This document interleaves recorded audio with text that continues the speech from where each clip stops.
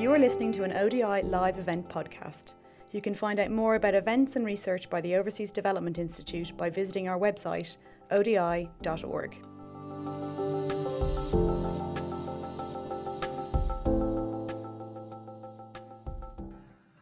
Hello everyone, welcome to this event. My name is Ed Laws.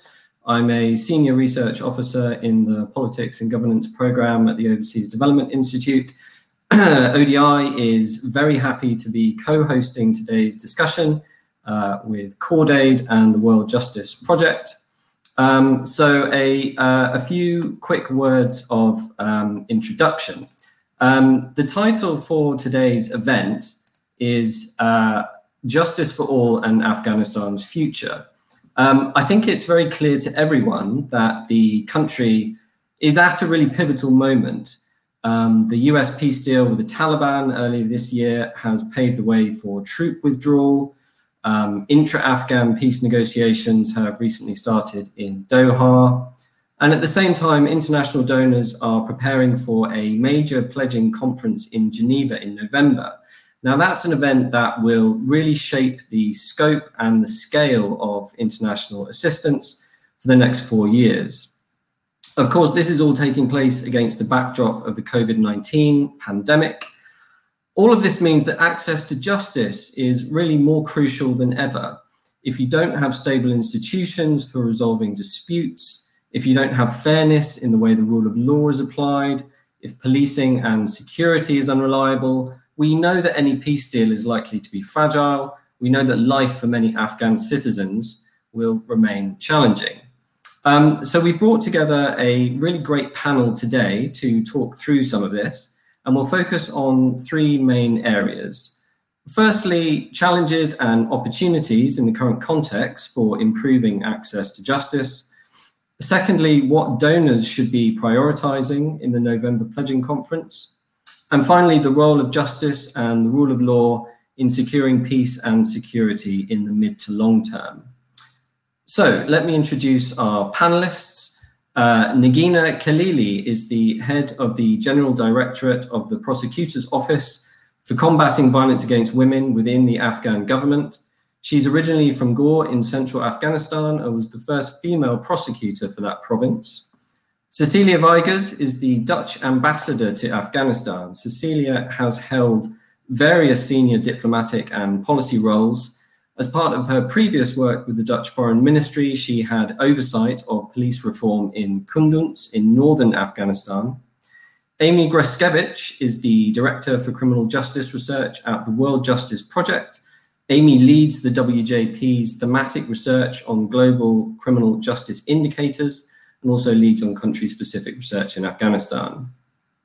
Masood Karahel is the director and co-founder of the Liaison Office in Kabul, a research, peacebuilding and livelihoods NGO.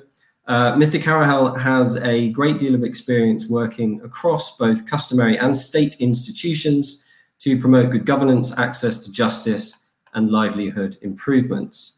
And finally, Tita Maya is the director for the South Asia unit at the Ministry for Foreign Affairs in Finland. Tita brings a wealth of experience of working in senior roles in diplomacy and public service across a number of countries and organizations, including the UN and the European Commission. I'll be directing most of the discussion, but we will be taking questions from the audience. So please use the chat box to raise questions for our panel. We will be live tweeting with the hashtag Justice for All. So please engage with us on social media, and please note the event is being recorded. So to kick things off, I'll hand over to Amy first, who is going to set the scene by walking us through some of the findings of a recent major survey on justice and rule of law in Afghanistan that the World Justice Project has produced. Amy, over to you. Thank you, Ed, for your introduction and for moderating the discussion today. And thank you also to my fellow panelists and to CordAid and the Overseas Development Institute for hosting this important virtual dialogue event. I'm excited to join the discussion on behalf of the World Justice Project, which is an independent, multidisciplinary organization working to advance the rule of law around the world. One way the WJP works to build and support a global movement for the rule of law is by collecting and analyzing original rule of law data. As part of this effort, we've collected survey data in Afghanistan from a number of different sources since 2013. This summer, we released our most recent Rule of Law in Afghanistan annual report, which summarizes rule of law as it is experienced in practice in Afghanistan through data we've collected from the general public, in-country legal practitioners, as well as individuals incarcerated in the Afghan prison system. As you can imagine, there are a number of interesting takeaways from this work, but there are perhaps two findings from the data we've collected from a nationally representative sample of the general public that I think provide a solid overview of the justice landscape for our discussion today. And the first finding is that Afghans report low levels of trust in the courts. We asked the general public a series of questions about how much trust they have in different institutions. And in 2019, courts were viewed as the least trusted institution, with more than half of Afghans saying that they had little or no trust in courts. And the second finding is that justice problems are ubiquitous in Afghanistan, and that many Afghans who experience these problems aren't able to access help. To explore this finding, I've prepared one slide, which you'll see on the screen, that summarizes the paths followed by Afghans to deal with their everyday civil and administrative justice problems. The WJP wanted to research the ways that ordinary people around the world navigate legal problems, and developed a series of questions to explore the most common legal problems, legal capability, sources of help, as well as the dispute resolution process. And these questions were incorporated into our survey to the general public and collected in Afghanistan in 2018 for the Global Insights on Access to Justice publication, which was the first ever effort to capture comparable data on legal needs and access to civil justice on a global scale. And looking to the data from Afghanistan that you see on the screen here, we find that 61% of Afghans have experienced a legal problem in the last 2 years, and that these disputes were most commonly related to land, housing, and family. Although 69% that experienced a problem said they knew where to get information and advice, only 52% felt that they could actually get all of the expert help that they wanted. And then ultimately, only 38% that had a dispute said that they were able to access help. And unsurprisingly, for those that did access help, it largely came from informal mechanisms. Afghans that sought help frequently turned to family members or friends, as well as religious and community leaders. And finally, nearly half of Afghans that experienced a problem reported that they suffered some sort of hardship as a result, indicating that these everyday justice problems really impact day-to-day lives. Globally, we know that the process of accessing justice can look very different for women.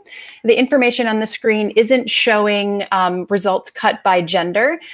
We haven't fully analyzed findings by gender yet, but based on preliminary comparison that we've done looking at experiences of men and women in Afghanistan, we found that although a smaller percentage of women reported that they'd experienced a problem, the women that did experience a problem were more likely to say that they didn't know where to get advice, that they believed that it was unlikely they would have a fair outcome. And they were less likely to say that they got all of the help that they needed and were ultimately able to access help. So as a general picture, although the justice problems in Afghanistan are widespread, Afghans, and in particular Afghan women, often aren't accessing help to solve these problems. And when Afghans do seek help, it's most often through informal mechanisms and not via lawyers or courts.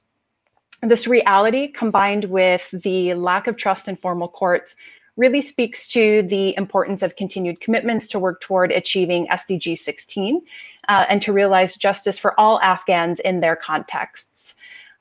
With that, I'm eager to hear from my fellow panelists, so I will end my initial remarks here.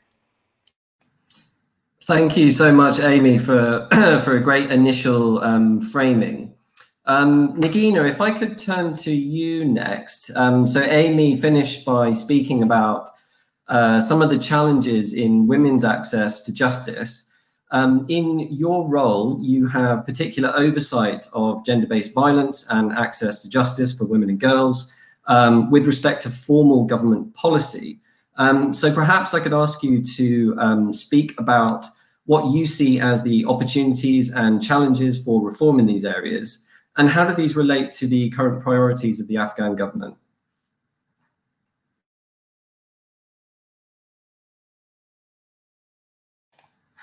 I see we may have had a connection problem with Nagina. Okay, let's give some time for Nagina to deal with her connection issues.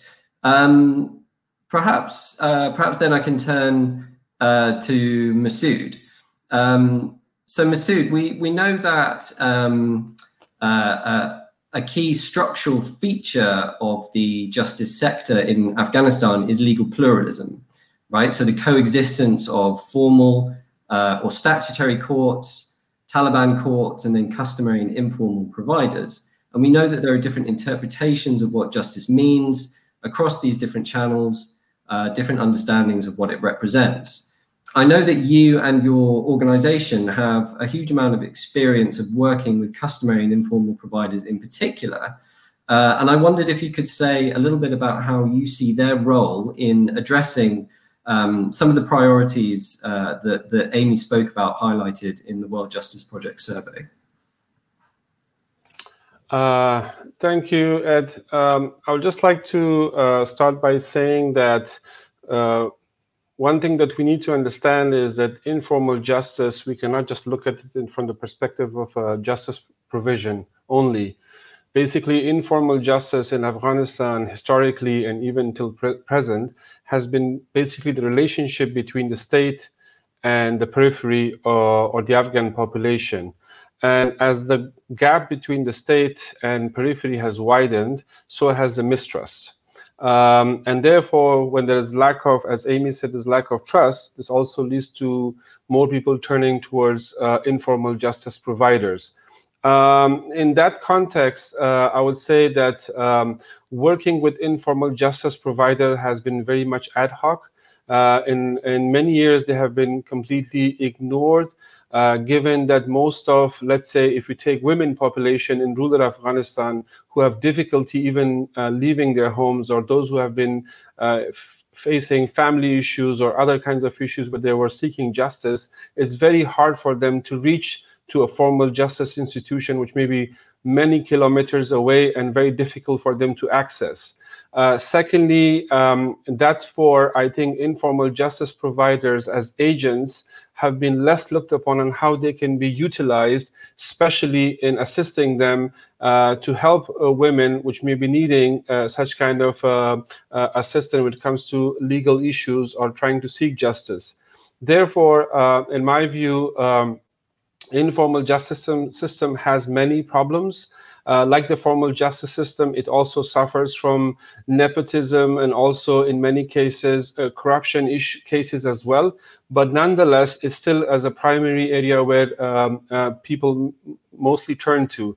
And therefore, I think working with informal justice providers, especially from the aspect of capacity, or those informal justice providers which could assist specifically cases of women, has been, in my view, under-investigated and less worked upon.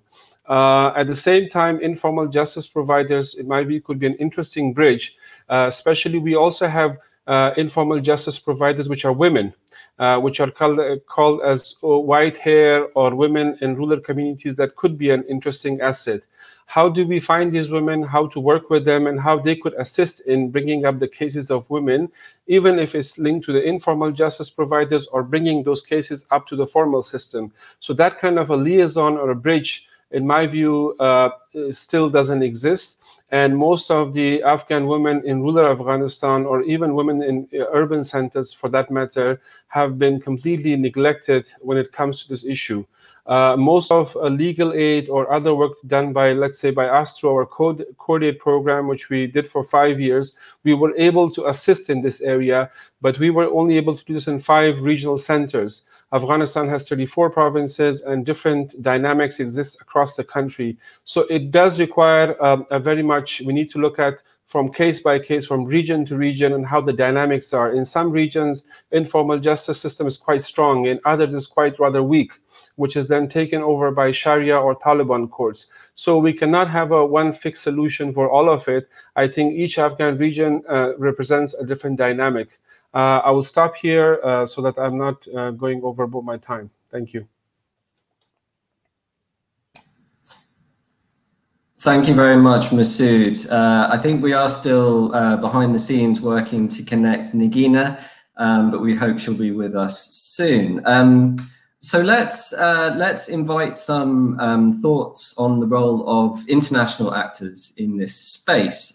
Cecilia, the Netherlands has a long history of supporting rule of law and justice and women's rights in particular in Afghanistan. I wonder if you could tell us a little bit about the Dutch priorities for justice in the upcoming pledging round, and what do you see as the main opportunities for progress in this space? Right. Good afternoon to you all. Thanks, Ed, and thanks to the team who organized this conference. It's a very timely moment to organize this conference for us as well. As diplomats and also interpreters of our foreign policy, we look at a wider perspective. And so also when it comes to promoting justice and rule of law, we look at this moment, for instance, at the three different tracks. What is going on in Doha, the negotiations between the two different parties, and also, of course, the upcoming withdrawal of NATO, and of course, the pledging conference in Geneva.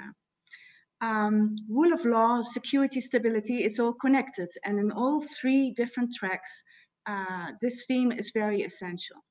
So for the Dutch at this moment, it's a question of continuity. As you said, Ed, we are here already since some years, almost 20 years now. And for us, together with our international colleagues here, it's of utmost importance that we don't lose what has been gained. When you talk about rule of law, human rights, and women's rights. Because in the end, I think for all of us, whether you are in civil society, government, or an international partner, and also a part of the government, of course, of Afghanistan, peace is the ultimate objective that we share. And that is, of course, connected with security and stability. And for us, just and inclusive peace is the ultimate aim. And that's pretty complicated, how to get there. So for us as the Dutch, it's vital also to have the interest of the victims in our minds. Victims of all sides of the conflict, they need to be heard. And we have been working with UNAMA and also with like-minded to see how we can reinforce Afghan voices who advocate this approach. What's also important for us, and I think many with us, are the women, of course. Amy mentioned it already, and also other speakers, is that women are, of course, victims of systematic discrimination.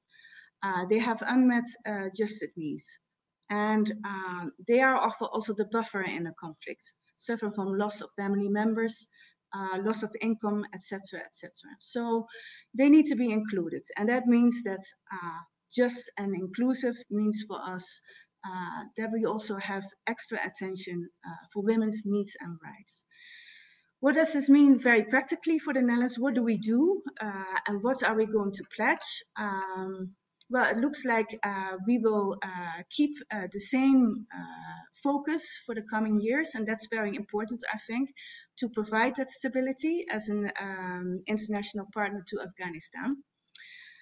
We, of course, work with civil society, such as Cordate, of course, CIVIC, but also UN organizations like UN Habitat and UNAMA, but also the Human Rights Commission, the European Institute for Peace, HALO, UNMAS. There's so many actors that contribute to better stability, security, and greater rule of law.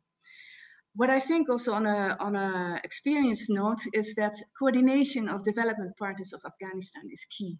We do so many different things, whether it's politically, diplomatically, but also in the provinces, it's very important that we learn from each other and that we tie our experiences together. In all our endeavors, of course, women's position is important. The Netherlands has been very active on the implementation also of the UN resolution 3025, and gender, of course, is always mainstreamed. And as Amy rightly said, justice is part of the SDGs.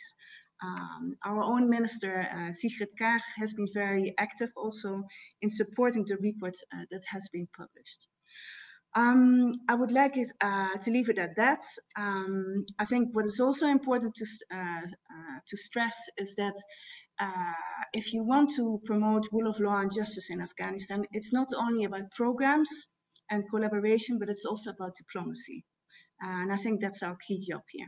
Thank you.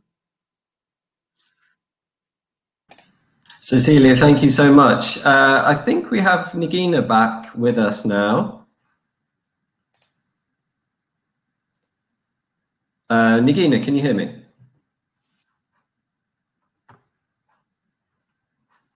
Okay, yes, I think we're still dealing with... No, I'm hearing you. Okay, let's give this a go. Nagina, a great deal of the conversation so far has already centered around the thematic area, which I know is a key oversight area for you in your role with the Afghan government, access to justice for women and girls. But I also know that you have particular oversight over gender-based violence. And I wonder if you could speak a little bit about where you see some of the challenges in this area, some of the opportunities for reform from your government standpoint. Thank you so much. Good morning to those who are living in USA, and also good afternoon to those who are living in Kabul and UK, I think. Thank you so much for this conference. I want to say Afghanistan has achieved significant judicial reforms addressing women and vulnerable groups on the recent years. There are tangible opportunities in this regard. The first one is the legal ground.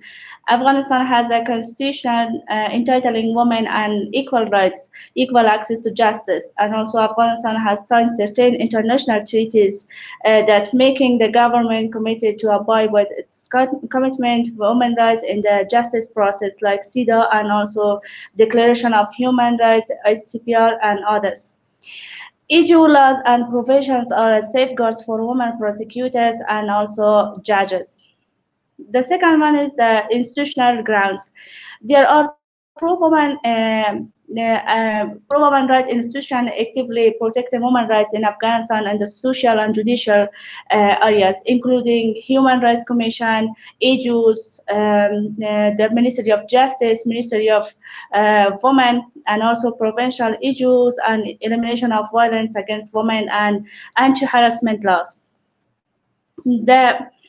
The challenges in this regard is that now in Afghanistan we had 21% of women prosecutors in Attorney General office. They are working at now, and also we had women judges in Afghanistan also, and we had in 34 provinces of Afghanistan we had the elimination of violence against women prosecution office, and also we had a special course for elimination of violence against women.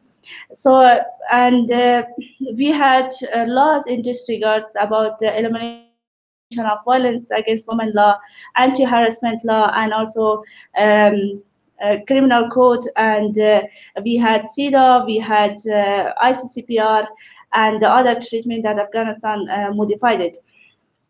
So the big challenge for this regard is, I think, that there is some problems in the areas that is not under control of the government, like that province are under war. So we see some informal justice in some provinces of Afghanistan, like Ghor, like Uruzgan, and like Faryab, and etc. We see the government or the weak of rule of law in some districts of Afghanistan.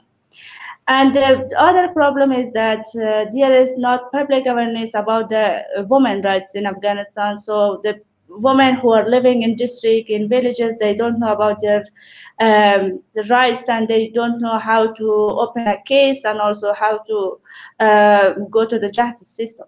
So this is the challenges that we had now, but I think the reform can be to increase the public. Thank you, Nagina.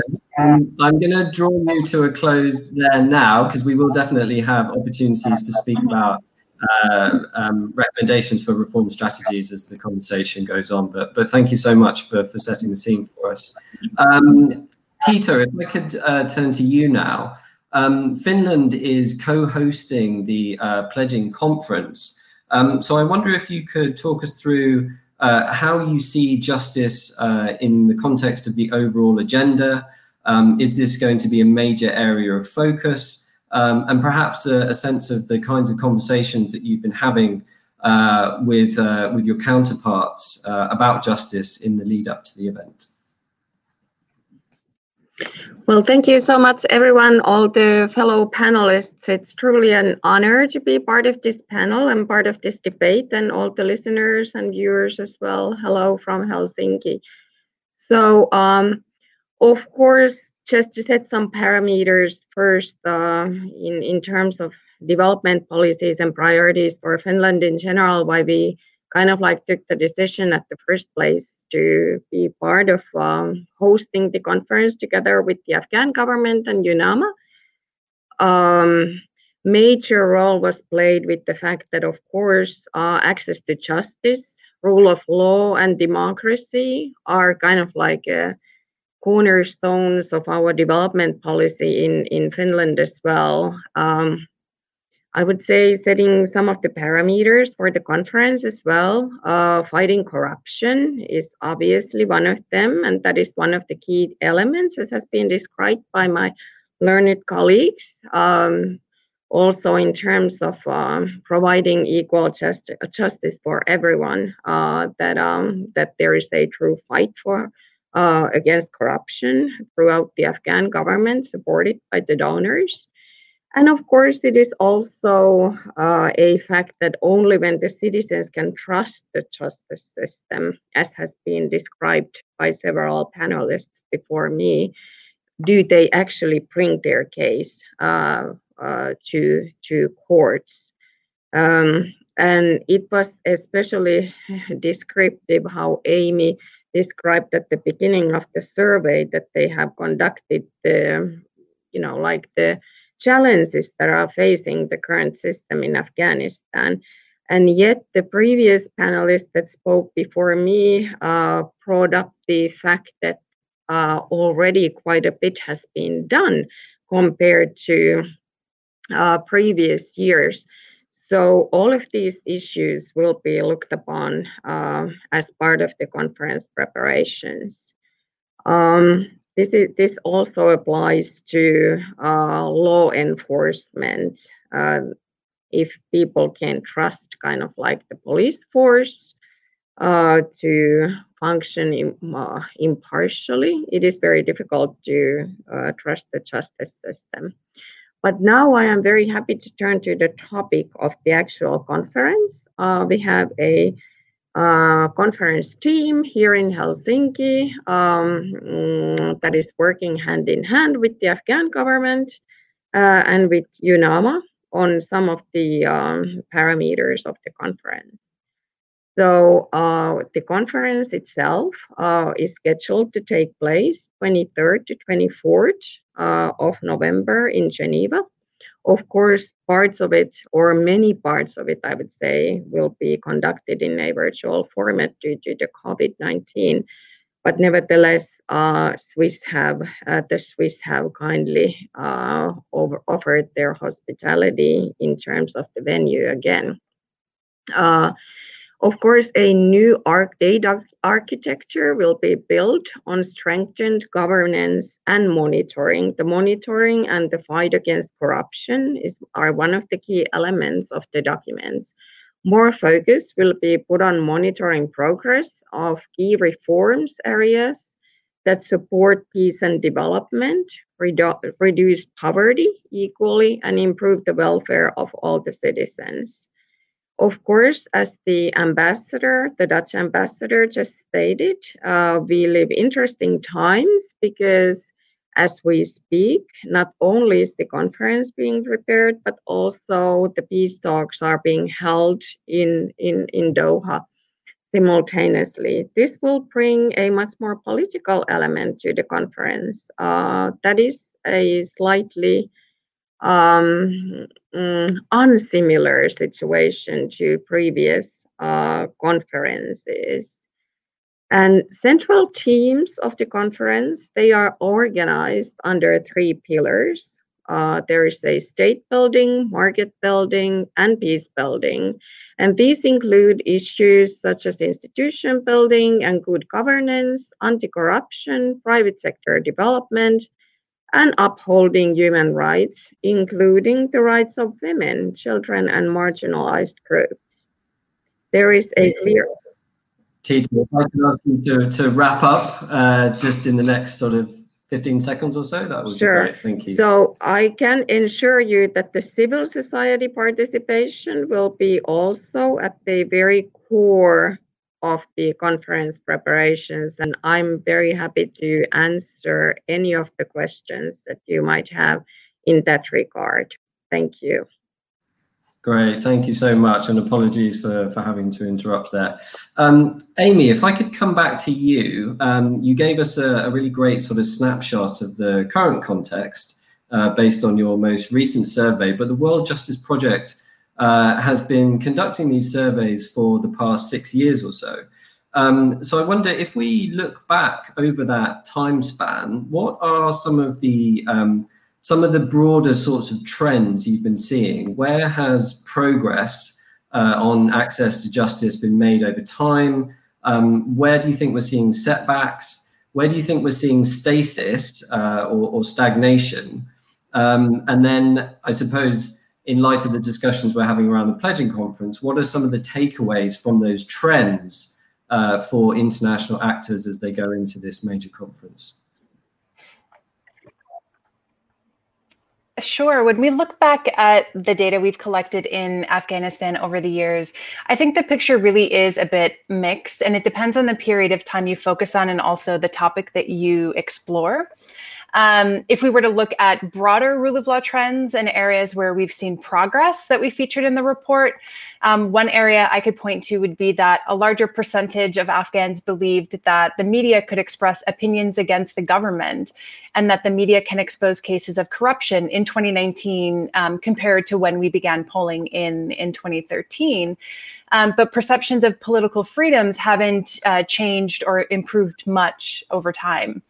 And if we look to some of the justice-related questions that we've been exploring today, there are a number of areas where we haven't seen much improvement over time or where we're actually seeing declines. I noted earlier that the courts were the least trusted institution covered in our survey. And this was a finding when we administered our first survey to the general public in 2013. And it's something we've captured every year our survey has been administered since. Between 2013 and 2019, the percentage of Afghans that said that they trusted the courts has actually declined slightly. And we didn't capture this only in the question about courts. Between 2013 and 2019, trust has really declined in all of the categories we covered, including trust in local government officials, national government officials, the police, as well as trust in other people living in Afghanistan.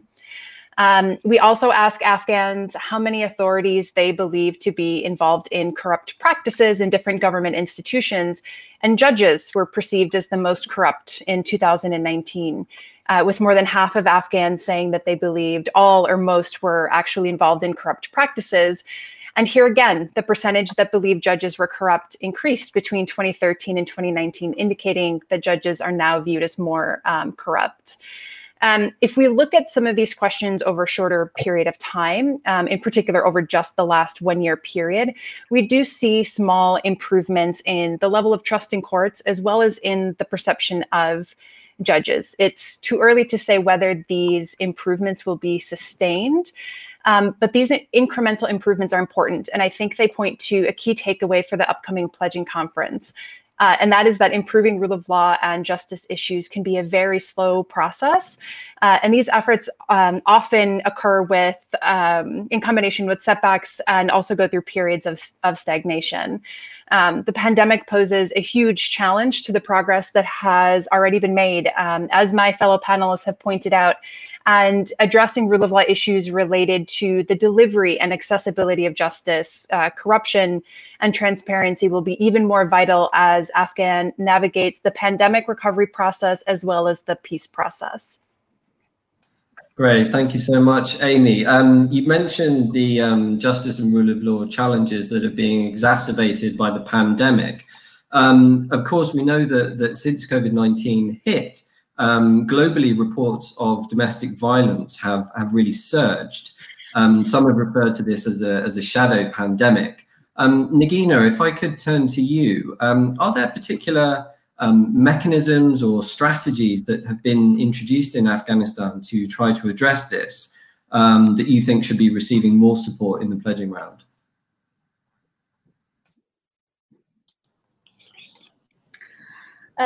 Thank you.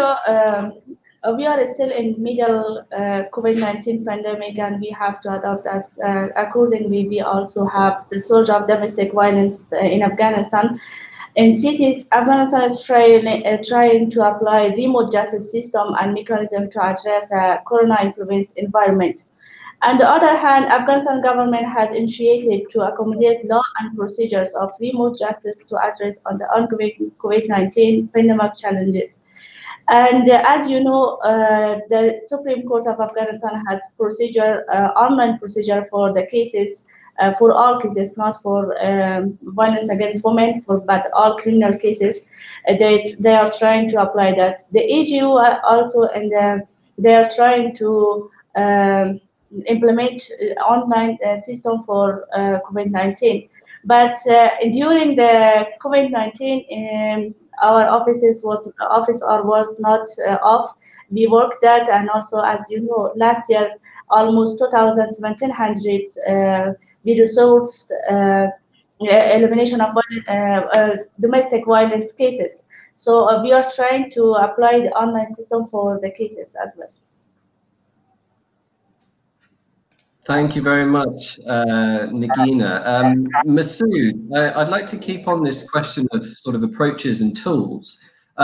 My sense has been that when you look at sort of typical international support for access to justice, a lot of programming is still centered around sort of quite traditional large-scale training or capacity building programs. I just wondered from within the NGO world, are there particular sort of more innovative approaches or tools that you think are particularly promising in the current moment and that you would like to see reflected in donor support?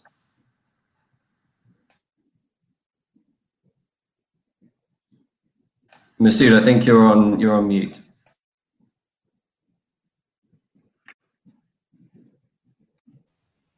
There you go. Okay.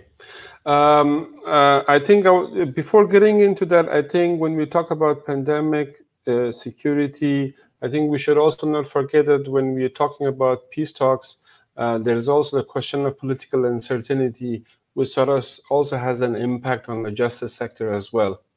So that, I think, it's a combination of factors which creates even further mistrust. Coming to the programs, from our own experience, I would say programs that create awareness. Already Amy spoke about media. I think this could be an ideal area where Afghans broadly get an idea of, if there are vulnerable groups like women, or this online system that our colleague Ms. Nagina spoke about. These kind of more awareness programs, which we have tried in provinces with coordinated funding and support of Dutch Foreign Ministry, were quite useful, especially with local media in local centers, so people have an idea of how to approach the formal justice system, especially on issues like, let's say, vulnerable cases like women. This kind of an awareness is a very limited understanding of formal justice system and the different services that it provides. So that, for that matter, I would say we need to look at how we use social media, FM radios, and broader media generally. Also, we need to look at programs which brings community closer to the formal system. In general, as Amy had mentioned, that Afghans have a low trust. I think there's also people want to stay away from the formal system. I think getting closer to formal system means time, resources being lost. So how do we build that confidence? So programs which sort of creates a more dialogue, bringing the two systems closer together, even informal justice providers or women groups or actors which can play a role in sort of having dialogue with local courts, with local AGO offices and prosecutors and so on. So we need more platforms where such an interaction could happen, either through complaint boxes or where formal justice providers answer Q&A to people's local problems. So this, in my view, will be very necessary for building confidence. If we see informal justice providers in rural Afghanistan as having access, and insecurity being another key challenge where formal justice system is also being targeted by armed insurgent groups. Both judges, courts have been a frequent target across Afghanistan, and we have numerous cases. So while our colleague from AGO spoke about reforms and improvement, I think one key challenge has been security, which is can be closely associated with security. So for that matter, in my view, how do we identify informal justice providers that could be sort of used as a linkage to the formal system, especially when dealing with cases of women or others that could be brought in or channeled through them to the formal system? This could be they have more access to rural Afghanistan or areas which are out of government control. So this could be another innovative area of how do we create those linkages. This brings me to the second point of programs that specifically look, there is already a linkage or an informal relationship between formal and informal systems in the provinces. One of the things that's under discussion is a reconciliation law, which is still as a draft with the Afghan government. I think this reconciliation law will give more scrutiny to how the informal justice system works and how it is linked to the formal justice system, and especially provincial courts. So in my view, linking of the formal, informal, one key area will be looking at the reconciliation law that if it's approved by the Afghan parliament and ratified by the Afghan cabinet, could be an interesting medium of linking these two. The third would be mechanisms that create an oversight of the formal system. Earlier, we heard about media sort of doing investigative journalism and sort of highlighting corruption, misuse of power, and so on. So I think the more we bring the formal system under scrutiny, it will be very necessary, but not limiting it only to formal system, but also cases of abuse and misuse in the informal system, including those that are done by the Taliban courts. I think sometimes there's a picture painted in Afghanistan that the Taliban courts are very swift, they provide justice very quick, and people appreciate them and approach them. That is to a large extent happening on the ground, but also we need to look at how how are these decisions being taken by the local population. There is still the information is very black and white. So in my view, we need more research sort of looking at these areas, and also as Ms. Nagina highlighted, different provinces of Afghanistan have different issues. And I think sort of comparing and sort of not looking at only black and white, we need a bit of more comparative studies and sort of designing more localized strategies for each region. I'll just give you a simple example. Southeastern Afghanistan has a very strong customary justice system. Whereas if you compare that to southern Afghanistan, customary justice is rather weak, and you have dominance of Taliban courts or more Sharia decision making. So that's how different parts of Afghanistan differ in this area, and we cannot have one single strategy. But at this point, I would say, how do we create that link between the formal and the informal? As I said in the beginning when I started, was that informal justice is also seen as a link between the state and to reduce the gap, and especially when there's political uncertainty. Thank you. Yes, okay, I'll stop here. I'm going to jump in there. Thank you so much. I'm sorry, we are running to a fairly tight schedule. Cecilia, Tita, if I could ask a joint question for you both. So building on Masood's reflections on the importance of customary and informal pathways and some of the interesting methods, tools and strategies that he spoke about for engaging with them. I think when you look at the global justice community, the reality is that most funding is still overwhelmingly focused on formal justice. That being the case, what are your views on donors supporting interventions or systems outside of the strictly statutory or formal sector. Cecilia, perhaps you could respond first, and then Tita. Well, thank you, Ed.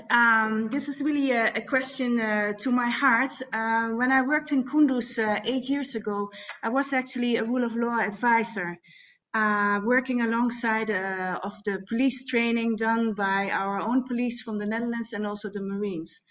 And my experience in Kunduz was exactly about how to connect the formal system with the informal system. So we worked with several partners, and my job was to go out every day and visit either informal groups, radio studios where we would raise awareness, talk to police trainers on how to connect their training with the rest of the justice chain. So I see how important it is to connect it all, and I think it's done already.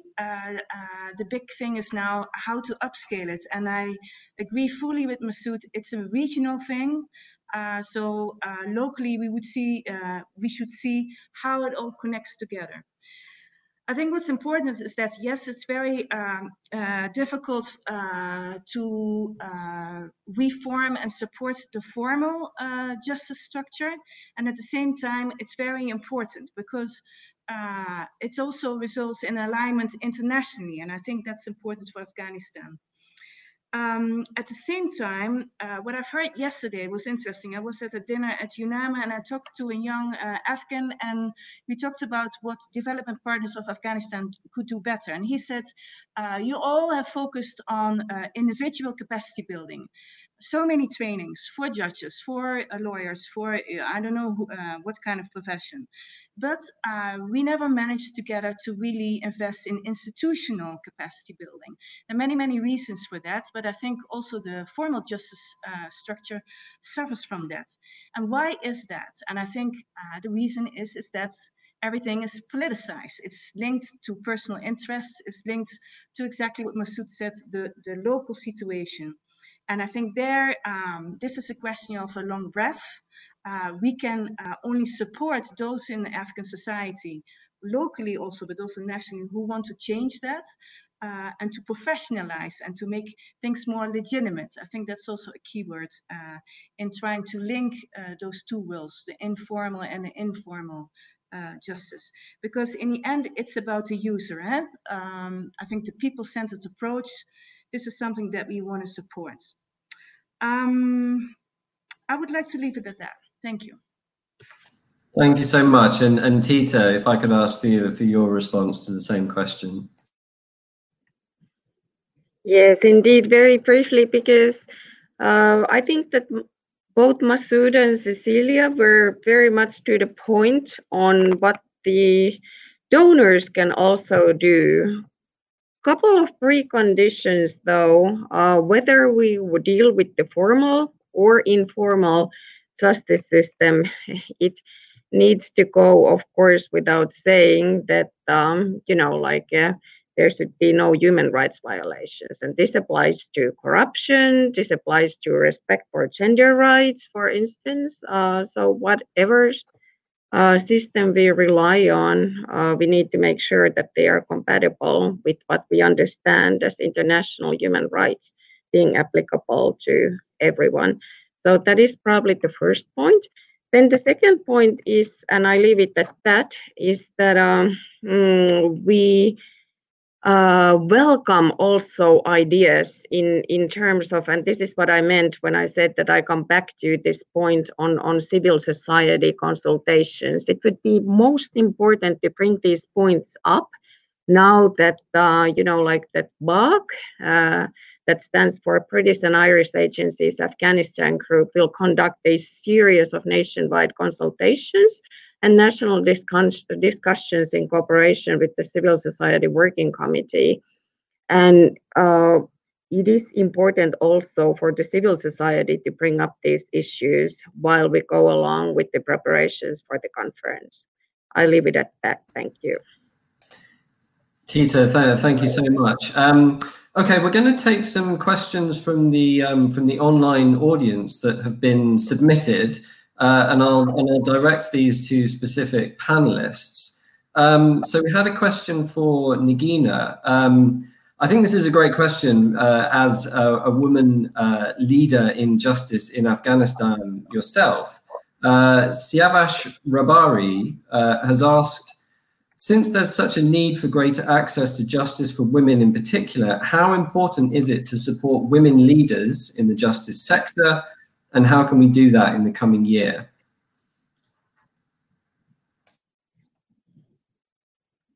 Negina, you're on mute.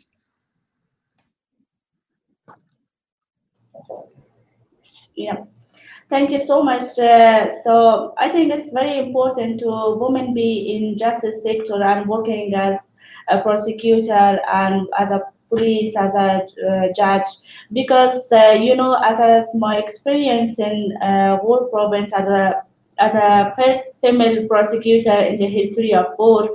The day that I start work in that place, there was no, you know, cases regarding domestic violence and also the violence against women. But when I start as a prosecutor in that place, I received many cases day by day. So it shows the trust of women to a woman, because they are according to the culture and also according to the information that, you know, there is a big problem in Afghan women. They trust to women more than a man, because they are feeling so friendly to telling their history, their problems to a woman. So if a woman be as in a justice sector, we see that in last year 2,700 cases that we resolved about domestic violence. So it shows the trust of women in the women, and also it shows that they are knowing about the justice system. So I think it will be very good, and also I suggest and I think it will be better in our country for the president's suggestion that and the parliament to have or hire a woman in the High Council of Supreme Court of Afghanistan, because we don't have in the 9 judges in the Supreme Court of Afghanistan, we don't have any women. So if there be a woman in the Supreme Court of Afghanistan, it will be great, and also it I think increase the trust of women, and also it increased the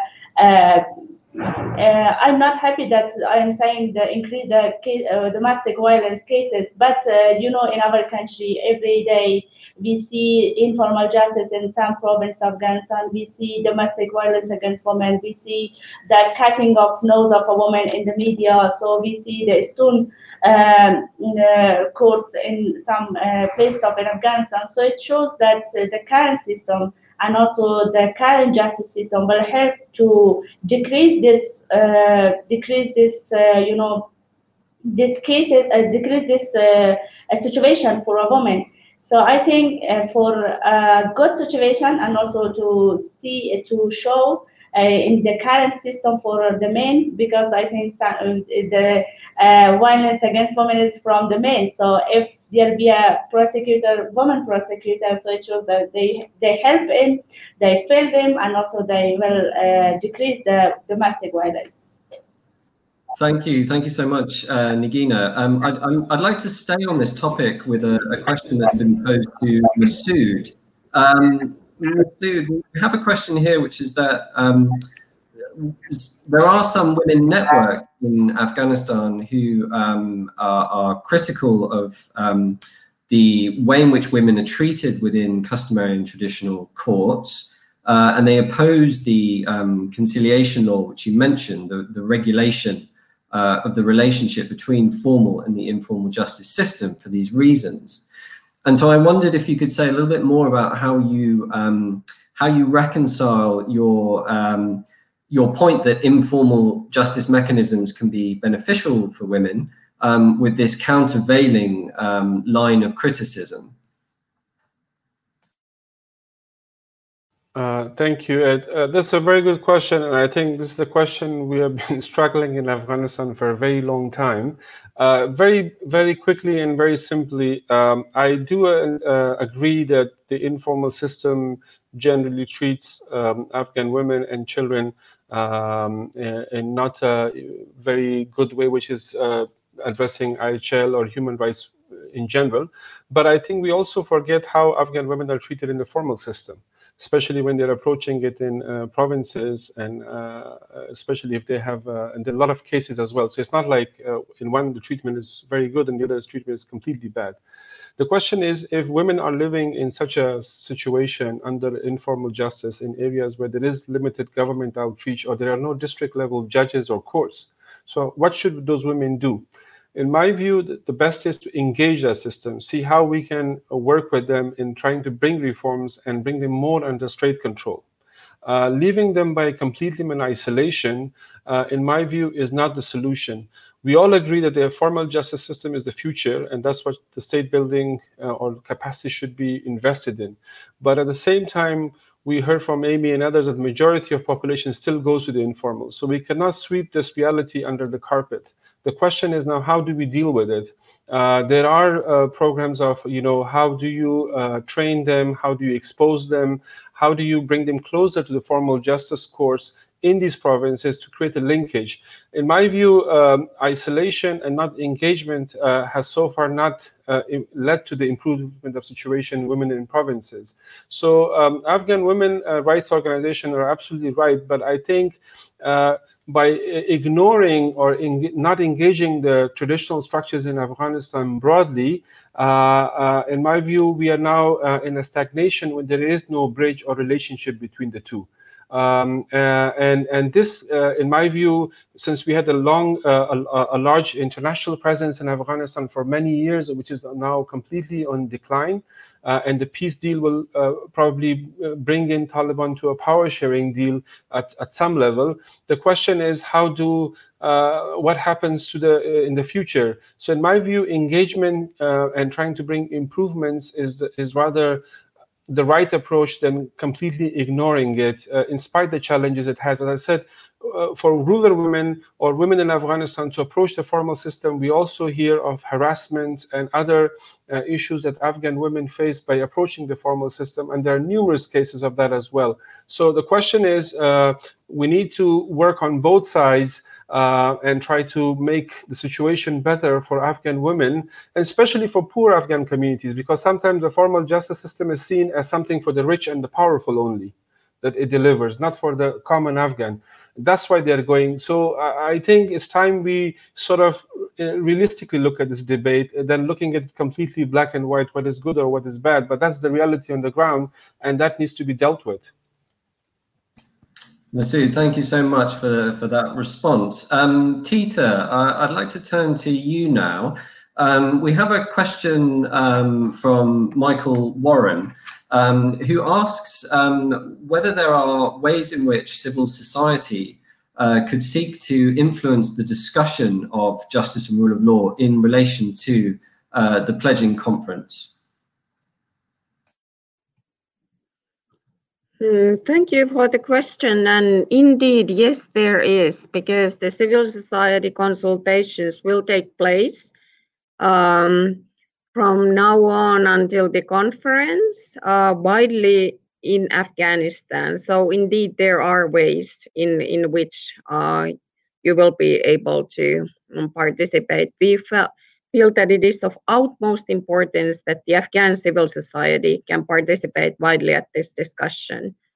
This is why we have kind of like engaged with the BAC, like in the previous conferences, to conduct the civil society consultations.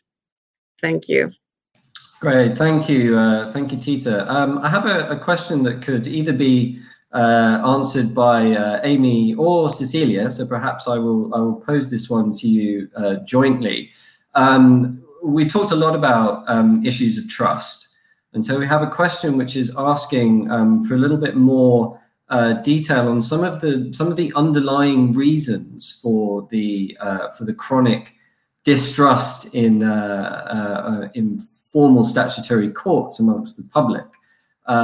Perhaps Amy would like to go first, and then Cecilia.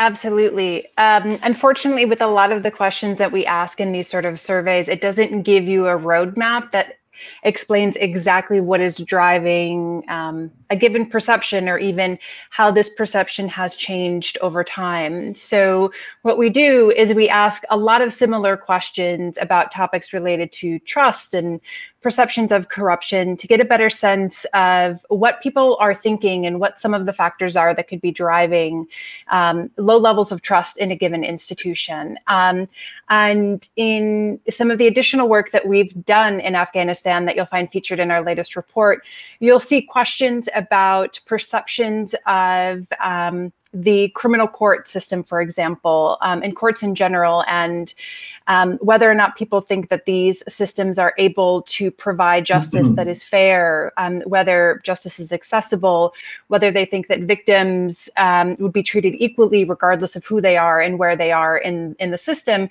And historically, with the data we've collected in Afghanistan, a lot of these findings have been fairly low. And I think it just generally speaks to Afghans feeling that they can't access these systems, that these systems may be expensive, having, this conception that if I go to this system, I already know what the outcome is going to be. I'm not going to have a resolution to my process. And over time, this really leads to a feeling and a fostering of. Thank you so much.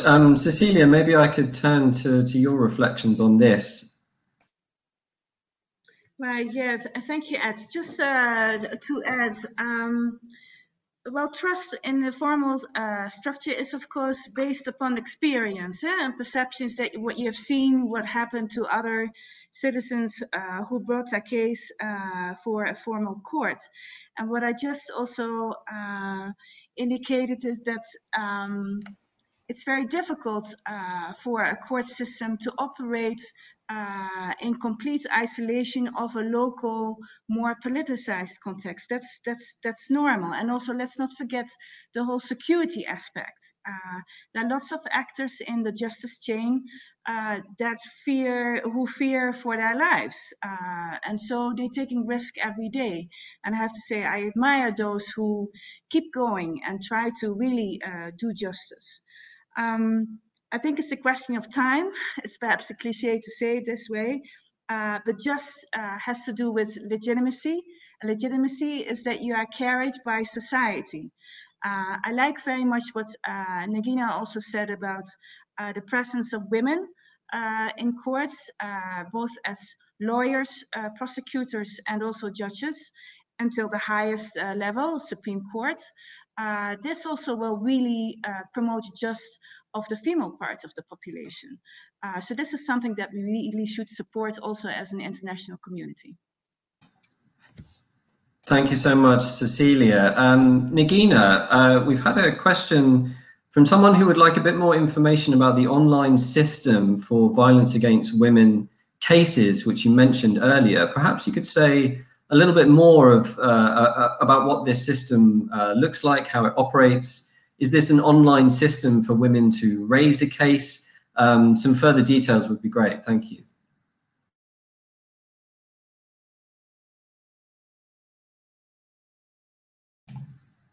And I think you're on mute. Yeah, thank you. Actually, I don't have more information about that, but it's ongoing. But maybe in next month and in the next future, we will have, and also we will apply this online system.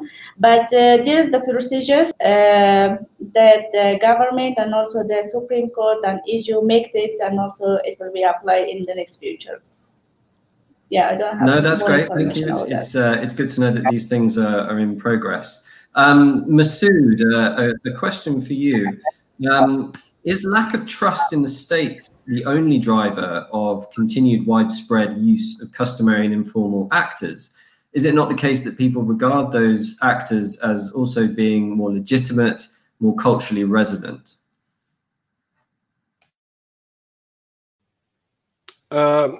I think it's a combination of both. It depends on the situation and the context where it's happening. But yes, for most of the cases in Afghanistan where it's intercommunal, or the question of that informal justice is restorative, So most people find that a more easier way, because law enforcement has its own problem. In Afghanistan, police is not, unfortunately, only doing law enforcement. They're also involved in anti-terrorism and other kind of combat activities. So unfortunately, what Ms. Khalili earlier mentioned, I think there are many progresses made, but unfortunately, Afghanistan is not in a state as a normal state. We are in in the middle of war. But at the same time, culturally, people know how to use it and also are able to live with the decision making. Most of the time, from the Afghan president or provincial governors, you will see that they will sanction informal justice providers to resolve large-scale communal disputes or large-scale resource-based conflicts. Sometimes the provincial courts are overwhelmed with the number of cases that they have to deal with. So the government usually at the subnational also, we have seen numerous times that they will call upon, or even we have seen judges, but this all happens quite informally, very ad hoc and case by case, where such kind of decision making takes place. One issue is, of course, the question of trust, but this is more for individual disputes. But throughout Afghan sort of modern governance history, informal justice has been sort of an extension of the state to reduce that gap and sort of produce decision making which is somehow acceptable to conflict parties. We should also not forget that conflict parties in Afghanistan, given with a small arms proliferation, sometimes very simple disputes turn into larger violence in the local villages or districts or in provinces because access to weapons is rather easy. So this way, a simple conflict may turn into high violent turn into a mini civil war, if you might say so, that maybe be caused by, and that's difficult for the local law enforcement to deal with. So many times we have seen local chiefs of police, local judges calling upon informal justice providers to intervene in creating ceasefires and bringing both sides to where the government usually provides an oversight. Great, thank you very much, Masood. A final question, which I'd like to open up to the whole panel for anyone to volunteer a response to. Given the landscape of the various challenges and constraints that we see at the moment, what do the panelists consider to be the top 3 immediate priorities for justice sector support and reform? Who would like to volunteer a quick response to that first, and we'll try to get through as many of you as we can.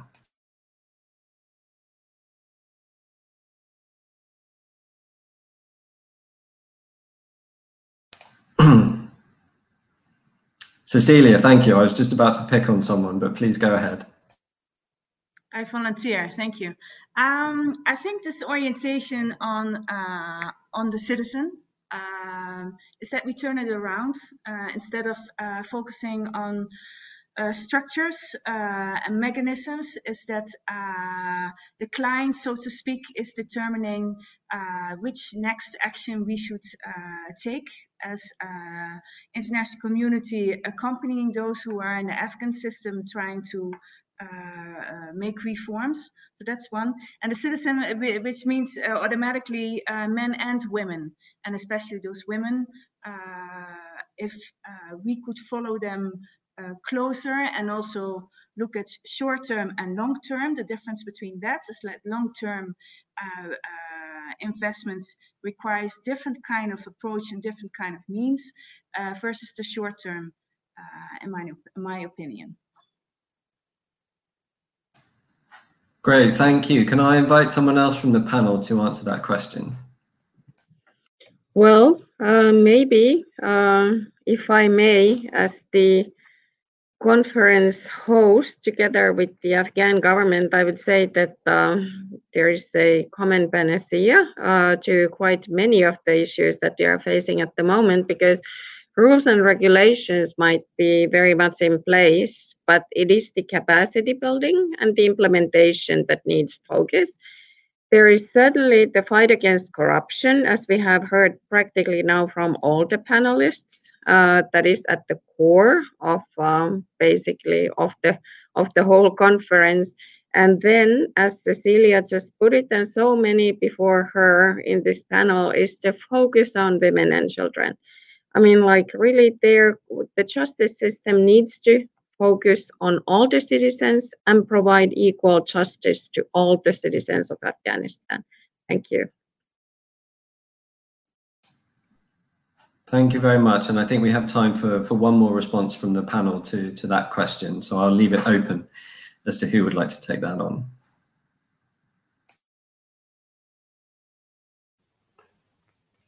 Masood, please. I just have a common man perception here, not a very expert opinion.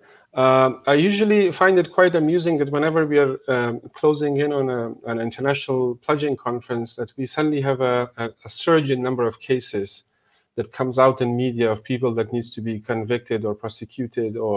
But usually when this conference is passed, then you suddenly see that the swelling goes down and the cases are somehow not looked into. I think the only way, the priority is, as Cecilia also said, like how the client, the Afghan people, I think that seeing is believing, and how there is tangible results. So whether it's capacity building or the delivery of how cases are dealt with, but it has not to be, sometimes I feel like instead of focusing on how to satisfy the Afghan population, sometimes we are focused on just fulfilling the pledges, which should be somehow linked to the Afghan population as well. But I think the Afghans, I think they want to see action, which usually, as I said, as currently we have political uncertainty and issues of this nature, or you see number of cases increasing with the pledging conference, this should continue and should not stop. And you see that that something is tangibly happening, that yes, people are being answerable to the Afghan people and to the legal system that we should all respect as citizens. Masood, thank you very much. Okay, so I'd like to now run through a final series of questions for each of our panelists. We've talked a great deal about the pledging conference, about donor commitments, but I'd like to reflect a little bit more broadly on the role of justice in the wider peace and reconciliation process. So Nagina, if I could turn to you for a final question. In the intra-Afghan negotiations, how do you imagine the Afghan government will approach issues of justice with the Taliban? And given your particular mandate, how will they try to ensure that that women and girls will also benefit from a peace settlement? So much. It's mute. Thank you so much. However, there are, I think, clear voices to defend women's rights in Doha by Afghan government and also CSO representative and international pro-women rights entities. But there are still substantial concerns related to the impact of Doha peace process on our optimal treatment of women in the post-peace Afghanistan injustice system. Because, you know, Emirates of Taliban has a modified version of Islam for women related to justice mechanism practiced during their past regime in the Afghanistan, and also Taliban justice apparatus being shown in today in lies of Afghanistan in the areas not ruled by Afghanistan government, and describe traditional Islam combined with customary rural practice, often denying women's rights and their access to justice. But I think Afghanistan government has a safeguard to the values and principle of republic in the negotiation. Islamic Republic and also idea is kind of version of Islam that covers both republic and also Islamic ideals and dreams. So Islam jurisprudence, I think, is in very favor of women rights, and however imams of Taliban that they are talking and claim about women rights, Islamic women rights. That is, I think, kind of the definition of Islamic women rights is kind of ambiguous, and it's not so clear, because we claim that our country is and our law is Islam, and also the Constitution of Afghanistan, and it says about that the first source of the laws and the first source of laws in Afghanistan is the laws of Islam. And also the seventh article of Constitution saying about the treatment, and also about the treaties that Afghanistan committed by that it should be in favor of Islam, and otherwise they will not accept it, some articles. But in Taliban definition about the Islamic rights for women, it's kind of ambiguous. It's not clear what are they talking about Islamic rights. On the other hand, I think the Afghan government should have a red line about the second chapter of Constitution, because it's our all achievement in the past 18 or 20 years ago. The girl in Afghanistan, day by day they are improving. We had the prosecutor, we had judges, and also we have, as in concours examination, the women show the girl got the first position in concours examination, and also we see the improvement of women now. So I think Afghanistan government has to convince the sides of negotiation to not replace current universal Islam of Republic with a rural traditional military version of religion, not in peace with the modern life, and neither in reconciliation with the spirit of true Islam. Thank you so much, Nagina. It's really hard to cut you off when you're speaking about such an important subject, but I'm just mindful of wanting to get through all of the rest of our panelists before we finish. Masood, if I could turn to you with a similar kind of question. So if we project ourselves into a post-peace negotiation era, how do you see Taliban statutory and customary providers coexisting in a way that's stable, in a way that helps the reconciliation process? Thank you. Several things. First of all, the Afghan legislations are based on Sharia. So the Afghan constitution or legislations are not unfamiliar to Sharia. So Sharia is sort of already a key component or the foundation of that none of our laws should be in contradiction of that. Secondly, I do see that, at the moment, historically also in Afghanistan, we speak a lot about formal versus informal, but even within the informal, when you look at Afghanistan, people always had a choice whether they wanted to go for formal, informal, or a Sharia-based decision-making as well, historically. At the moment, I would say that for a post-peace deal, given that we have a 40-year-old conflict in which a lot of atrocities, a lot of personal feuds, a lot of inter-tribal, inter-communal, or interfactional conflicts have taken place, and a lot of prejudices exist. The only tool that I see, especially at local level, for reconciliation and reintegration, I would say restorative aspect of the informal justice system will be very important in creating harmony among communities and for coexistence.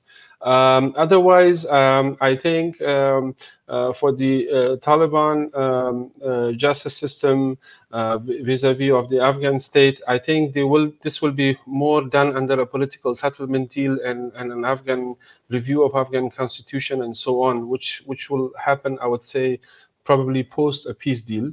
But nonetheless, given the current context of the Afghan legislation, it is based on Sharia. And as Ms. Khalili earlier mentioned, it depends on what interpretation of Islam are we looking at. Is it a very sort of backward-looking and very primitive one, or do we look at it as a modern state? So I do see that, especially for reconciliation aspect, I see more informal system playing an interesting role for creating those coexistence mechanisms for restoring relationship between communities, because this is already something which has shown results. It does resolve disputes between inter-communities and sort of brings it to a closure. So in that sense, I see more role for informal justice and for formal state for those issues which are, let's say, linked to individual disputes that can be either going to the informal system or to the formal system for that matter. But nonetheless, I would say informal justice will have a very crucial role, especially the jirgas, shuras, especially in mixed population areas or areas where conflict has been raging on since especially the last 20 years or the last 18 years, especially post 2001, in which a lot of atrocities have been committed on both sides. And this will require healing and a lot of course settlement among local actors and local population, and the state formal system will not be able to deal with each and every dispute that is taking place that has emerged. So therefore, we need to start preparing the ground from now on. I don't see yet any good strategy of how civil society can be doing monitoring, how our formal system is getting in shape to deal with such a post-settlement scenario, and how even the informal system is being engaged to deal with such a scenario where we would need to accommodate and to lead to a healing process, which will be very long and very complex. Great, thank you so much, Masood. Amy, a final question to you. We've talked a lot about various issues related to women and girls. We've touched on various issues related to the management of legal pluralism in Afghanistan.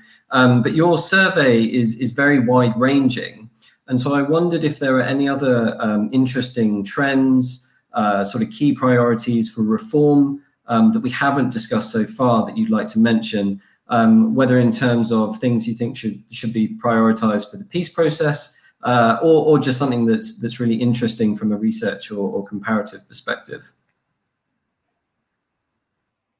Sure. Building on what we've discussed already, I think that continued support of the formal criminal justice system will be particularly important in light of the peace process, but also because of the prominent role that the formal criminal justice sector plays in ensuring that laws are enforced and that rule of law is implemented. A lot of the conversations globally around access to justice center on civil justice, but criminal justice is equally important. In an attempt to begin exploring actual experiences of Afghans that have gone through the formal criminal justice system, we piloted a survey to a random sample of 500 male inmates in the beginning of this year. And we asked them questions about their experience from the moment of their arrest through the end of their criminal trial. And we compared the experiences of inmates that had been arrested between 2017 and 2019 to inmates that had been arrested before 2017 to see what changes we would capture over time. We weren't able to interview inmates that were women, so we don't yet have data that speak to the ways that the criminal justice process varies by gender. But our initial analysis from the pilot does offer a bit of hope. Although we found that due process remains weak and that it's still common for suspects to be mistreated in Afghanistan overall, we found that inmates arrested in the last 3 years reported that they were informed that they were under arrest, that they were given the opportunity to speak during trial, and that they were represented by a defense attorney during their primary trial at higher rates than inmates arrested before 2017. So there's more work to be done, but we are seeing improvement in some areas. And continued commitments to reform and strengthen the criminal justice system, I think, will be crucial to sustain those improvements in the long term. And I think that to wrap up my closing remarks, a second priority would relate more generally to the need for people-centered data and analysis to better understand not only the barriers that people face in their attempts to access justice, but also how these barriers vary for different subpopulations. We've discussed women, but another subpopulation that we haven't discussed a lot would be poor Afghans. And the analysis that's been conducted to date is really the tip of the iceberg. Administrative data will only tell you so much about these experiences, and administrative data often entirely miss informal mechanisms that play such a prominent role in the justice process in Afghanistan. So it will be important to look to data anchored in actual experiences of Afghans in the process of developing reforms. Great, thank you so much, Amy. I wish I could dig into some of those issues that you mentioned in more detail, but you've given us a great sense of some broader dilemmas and findings, so thank you. Tita and Cecilia, if I could turn to you both now for some closing remarks from your perspective. I'd be really interested to hear what you've heard today from our Afghan colleagues, from Amy, from contributions we've had from online participants, which you'll take back into conversations with your counterparts in other governments and organizations. That might be priorities for the pledging conference. It might be things that you'll take into wider conversations on supporting the peace process. So Tita, perhaps I could ask you for your reflections first.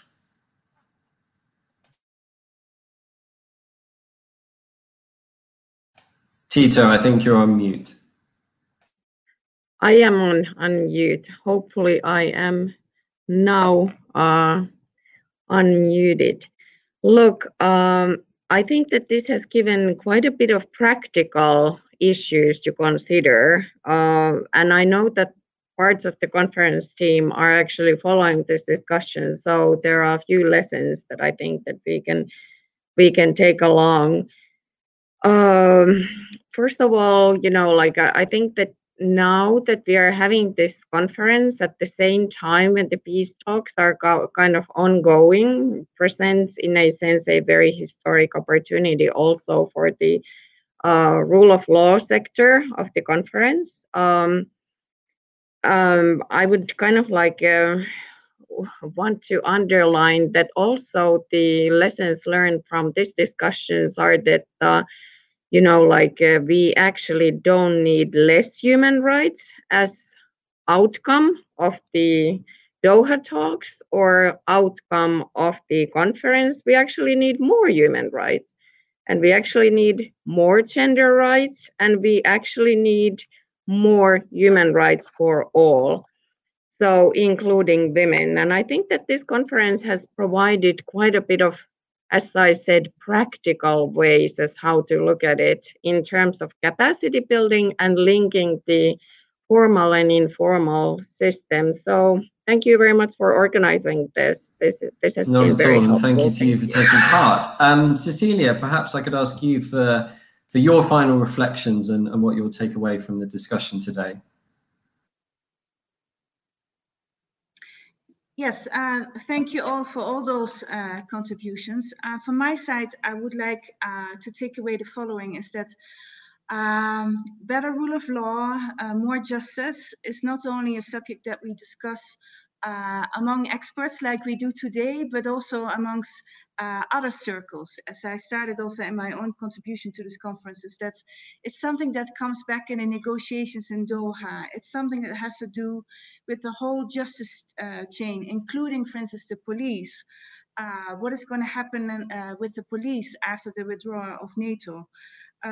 So all these different pieces, they all connect, and I think rule of law is connecting all these different processes, also in Geneva, of course. What I also take away is the focus on the Afghan citizen as an active seeker of justice, but also as a victim. I think Masoud said it very rightly so, is that it will take time before the wounds are healed. And we all know that those who have been through terrible experiences and are traumatized, they cannot look ahead. So it's better now to deal with that in whatever way that is good for those citizens. Is it in an informal way, which is probably more flexible, or perhaps in some cases also in a formal way? We also talked today about women. I think that Tita said it already, and also other colleagues, they need to be in our focus. And I think also violence, security is very much connected to promotion of rule of law. If there's no reduction in violence, it will be very hard to invest in formal justice and also in the informal justice and enter into the process of reconciliations that we all need, I think. What I take away also is that we have a lot of work to do still together. So I also would like really to appeal to work together in terms of coordination, what we do diplomacy-wise, collaboration with civil society, with the justice system. And I really, really want to thank you, ODI, Cordate, and also the World Justice Project to bring us together today. I think that's been a very good occasion. Thank you. Thank you, Cecilia, and thank you so much to all of our panelists for your time and your contributions. That's it. That's all the time we have. This has been an incredibly rich discussion. I hope we've emphasized the importance of justice as a priority for donors during the pledging conference. We've also pointed to some of the really thorny and complex challenges, but also opportunities in terms of the broader peace and reconciliation process. And we've also reflected on the importance of politically informed, creative, locally led, adaptive strategies of support and engagement on the ground. I've been involved personally with research with Cordaid and also with the Lessons for Peace project funded by DFAT. And both of those areas of work really signal the importance of understanding and engaging with the full spectrum of providers, systems, legal and rule of law norms that are used in practice in Afghanistan. We have linked to that research on the event page, and we'll also share that via email after this meeting. Thank you so much to you, our audience, for joining the conversation. We hope this has been enjoyable and informative for all of you. And finally, thanks very much to our co-hosts, Cordaid and the World Justice Project. Take care and goodbye.